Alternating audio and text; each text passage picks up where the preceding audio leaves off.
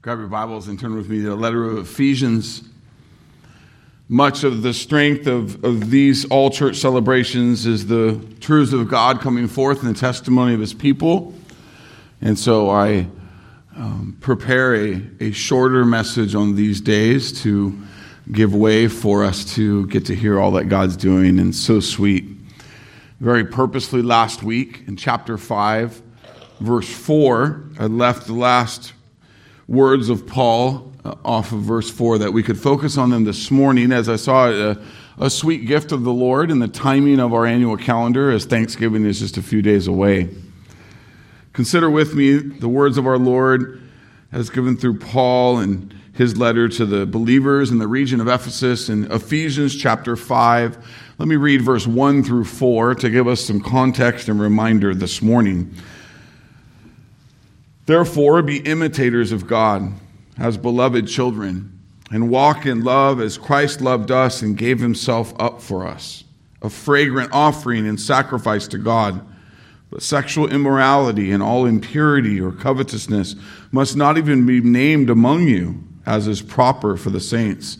Let there be no filthiness or foolish talk or crude joking, which are out of place, but instead let there be thanksgiving. Church, we are to imitate the one true holy God, for he is good and there is no one worthy to imitate more than him. We are to do this as his beloved children.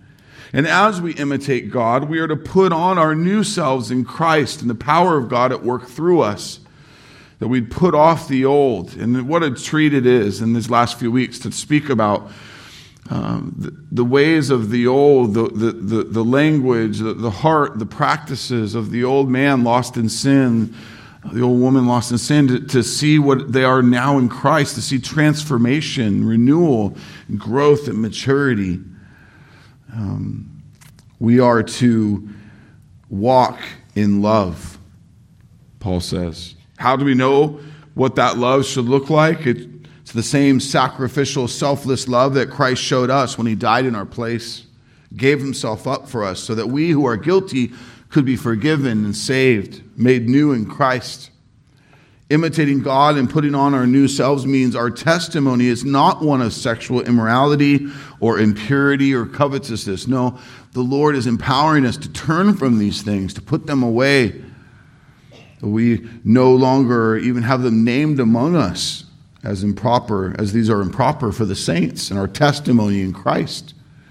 In like matter, there is to be no filthiness or foolish talk or crude joking in our testimony. This too is out of place, and so we put these away. We seek to honor the Lord in our speaking. And so what should our testimony look like? Those who imitate God, those who are putting on the new self in Christ, proving to be among the saints, the saved saints. What does that testimony look like? Well, Paul says here at the end of verse 4, instead let there be thanksgiving.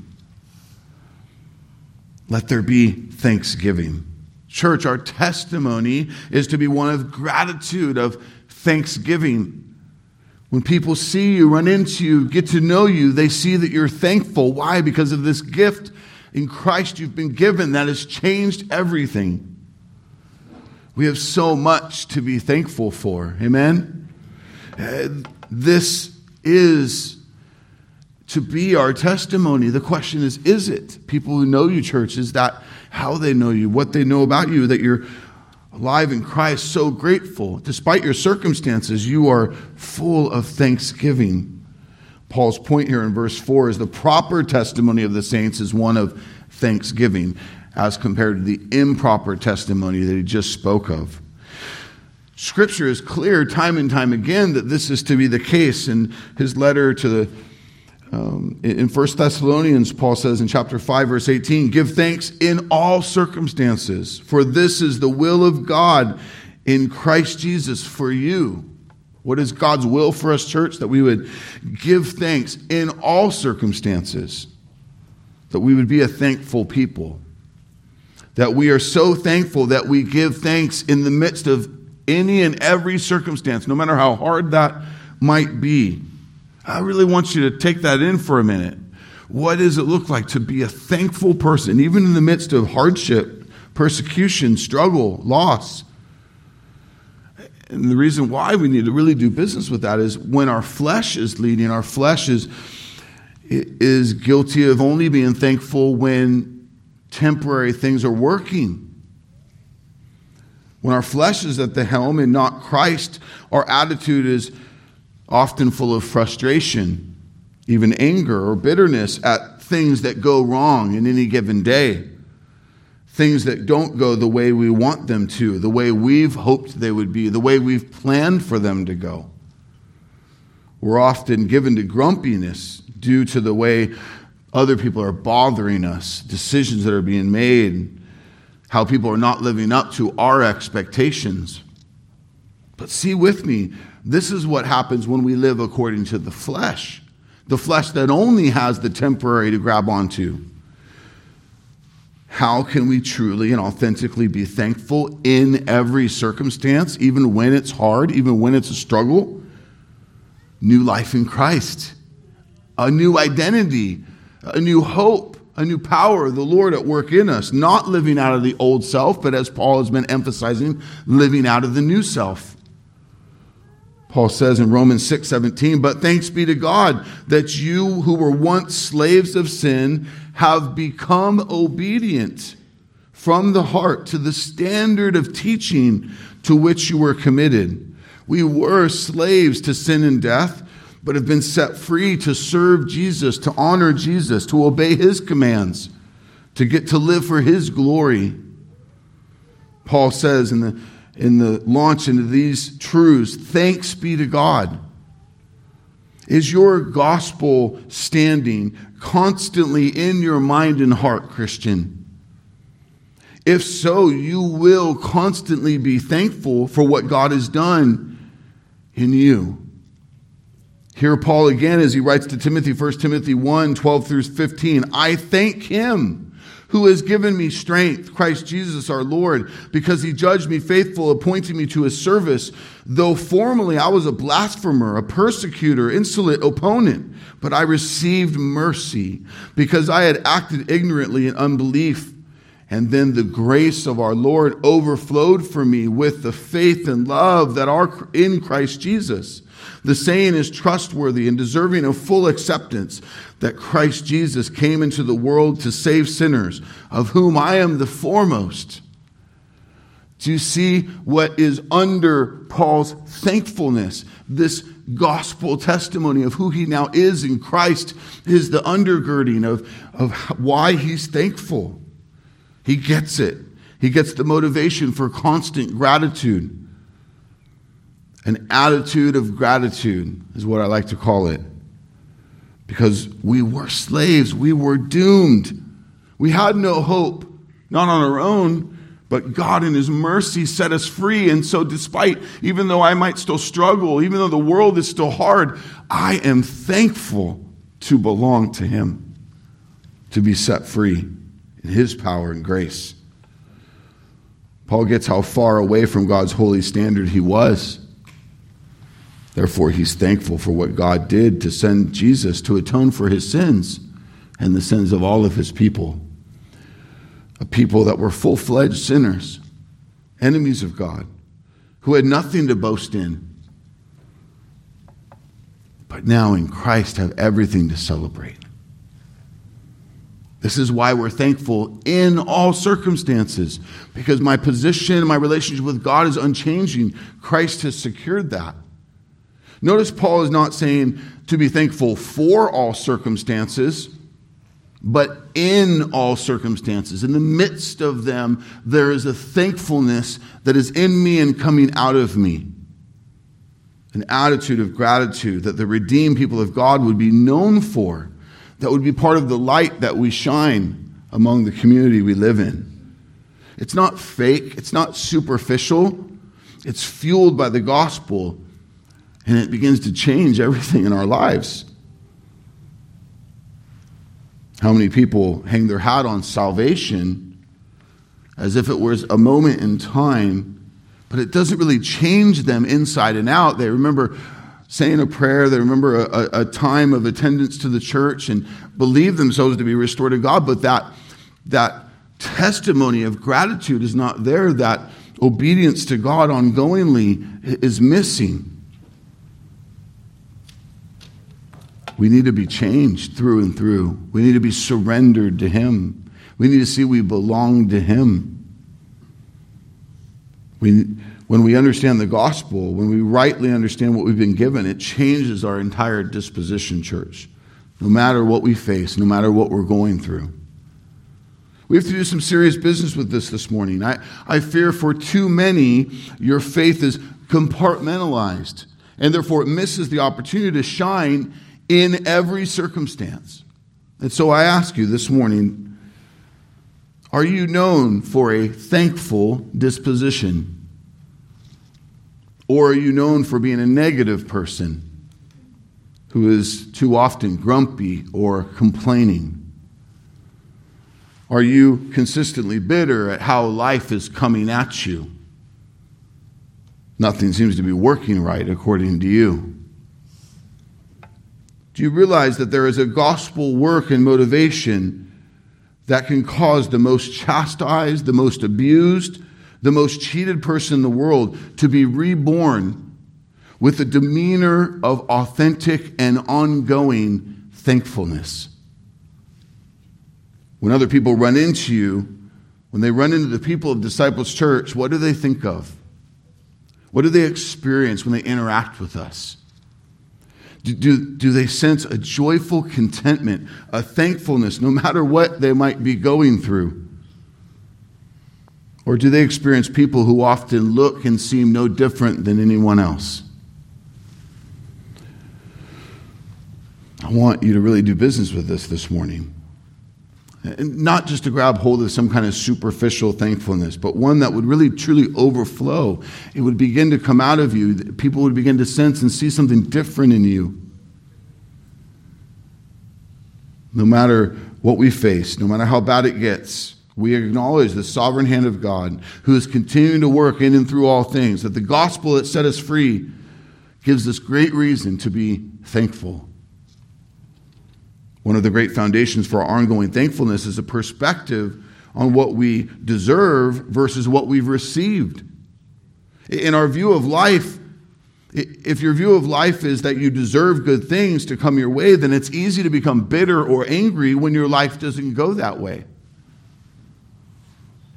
Let me ask you to consider your life. What happens when you lose things that you've come to expect? What happens when there's a power outage and you can't do simple things? What happens when you get sick and you can't do some of the things you planned? We must see the bigger picture in our circumstances. We must realize that the things we get to do are privileges. They're not rights, they're blessings from God. We must see life as a great gift from God. The very workings of our body, the ability to live or interact with others is a blessing. It's an opportunity. It's just the tip of the iceberg. We have Christ. Do we see what we've been given? Scripture says in 1 Corinthians 2:9, no eye has seen, no ear has heard, no heart of man imagined what God has prepared for those who love Him. Have you ever heard someone ask the question, hey, how are you doing? And someone answer, better than I deserve. Or maybe they'll say, I'm blessed. Even though they might be going through a really hard time. How are they able to say that? Because they see and they know rightly what they deserve because of their sin. They see and know what they've been given in Christ, and it changes them. Moves and motivates them to be thankful. No matter what's been stripped away, there is a recognition that I'm abundantly blessed. In the very first chapter of this letter, Ephesians chapter 1, verse 3, praise be to God, the Father of our Lord Jesus Christ, who has blessed us in the heavenly realms with every spiritual blessing in Christ. Church, we are blessed, we are loved, we are provided for, we are secure in Christ, possessors of every spiritual blessing. Think about that. These are eternal blessings, eternal favor of God. So let us therefore be thankful. Colossians 3:15 through 17, let the peace of Christ rule in your hearts, to which indeed you were called in one body, and be thankful. Let the word of Christ dwell in you richly, teaching and admonishing one another in all wisdom, singing psalms and hymns and spiritual songs with thankfulness in your hearts to God. And whatever you do in word or deed, do everything in the name of the Lord Jesus, giving thanks to the Father through him. Are you thankful despite your circumstances? Is your heart one of gratitude, not because of what you have in the temporary, but because of what you have in Christ? A couple disciplines to consider as we look to put our testimony of thankfulness to work, as we've been instructed here by Paul. Number one, in prayer, 1 Thessalonians 5:17 and 18, pray without ceasing. Give thanks in all circumstances, for this is the will of God in Christ Jesus for you. Just the regular practice of going to God in prayer is a wonderful way to be reminded of who you are in Christ and what you have in God. When we pray without ceasing, there is a walking by faith, a remembering who we are in Christ that wells up thanksgiving and puts away bitterness. Paul speaks of the need to combine prayer and thanksgiving when he writes to the church in Philippi, Philippians 4:6, do not be anxious about anything, instead, but in everything, by prayer and supplication, with thanksgiving, let your requests be made known to God. When circumstances in life get hard, and they will, we are not to be anxious and worried. Why? Because we are on that firm foundation. We are secure in Christ. So we don't turn to fleshly worry. Instead, we go to prayer to share our honest requests. But he says to do this with thankfulness. And that's our way of remembering what he's done. Being thankful, being grateful. When we pray unceasing, when we go to prayer instead of to worry, he says that we will experience peace beyond understanding.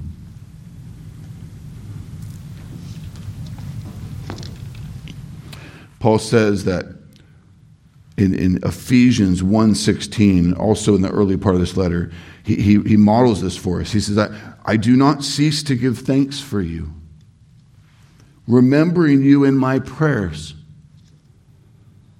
Paul says there's an unceasing practice he does, which is to give thanks for his brothers and sisters in Christ. He's thankful for them, and he shares his thankfulness with the Lord in prayer.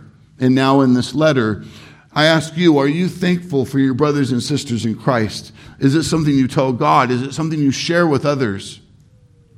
Is this the expression of thankfulness that is a part of your testimony? When others say, how are you doing? Is one of the things you often share is a thankfulness for your blood-bought family who God has put in your life. I'm very thankful for this practice that as I see it work itself out in you, a gratitude for the life of the church, that it's become something to you more than just a place to attend and scratch some religious practices, but there's really a people here. You heard it testified of, a family to know and grow together, and that the Lord is doing a work in that. I want us to see a major thread of our unity as a church is a practice of gratitude. Are we thankful? That one of the things that keeps us going, that helps us be slow to be picky or slow to grumble or slow to complain, is that we have each other to point each other back to Christ, to help us be thankful for all that God is and is doing among us.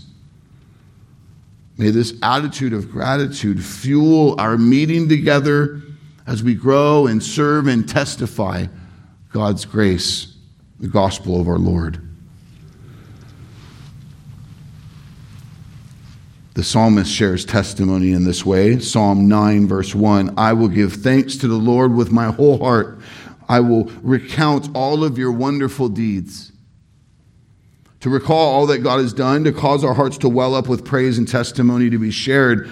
Our thankfulness is constantly on our lips. Psalm 107, verse 1 and 2. Oh, give thanks to the Lord, for he is good. His steadfast love endures forever. Let the redeemed of the Lord say so. Let it be our testimony, church.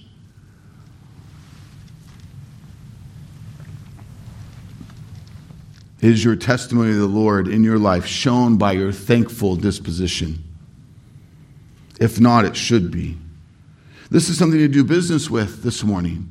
This is something to do business with this week. Thanksgiving is just a few days away, an annual gathering, celebration. To be thankful to God, our Creator.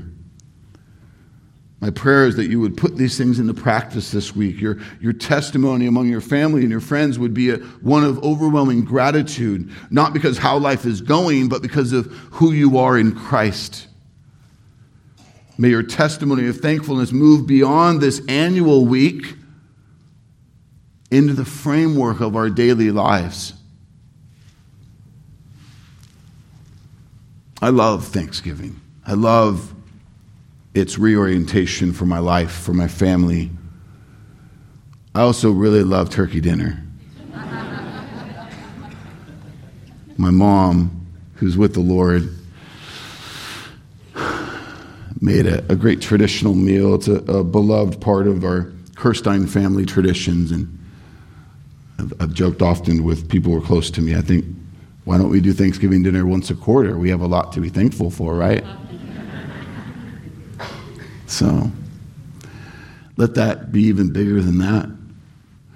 And let it surely not be about great flavors of food and warm fires and people we love. Let it be about something way bigger than that. Life in Christ, forgiveness from sin, lives that get to do the work of a holy God to spread his life-changing gospel. That is the hope of the world. May our testimony, church, be one of thankfulness.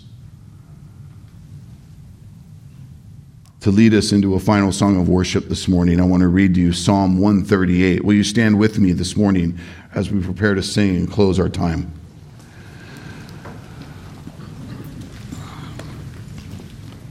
Psalm 138 says this: I give you thanks, O Lord, with my whole heart.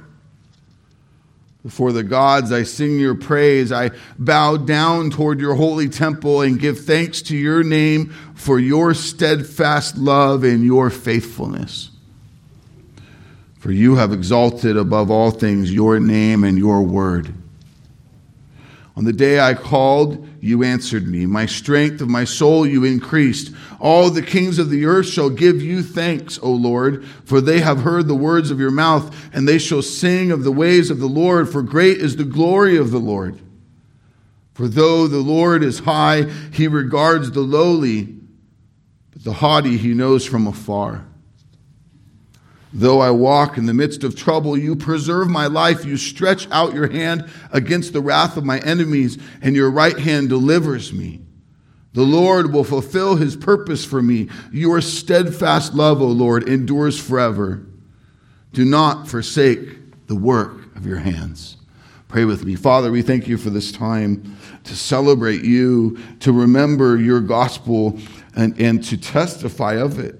Thank you for these young lives who have been, by your grace, set free, given saving faith, a commitment to you that while there's still much to grow in and mature in, that they have Christ, newness of life, power of the Holy Spirit, forgiveness of sins, and a reconciled relationship to you, the Lord of heaven and earth, that there's nothing greater that you could give us but you.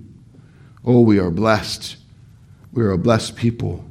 For anyone still here today who stands on the outside looking in, have hung their hat on a self-declaration that they think or feel that they're good with God, let them be accountable to the words of your holy scriptures and not to the thinking of their flawed and finite mind.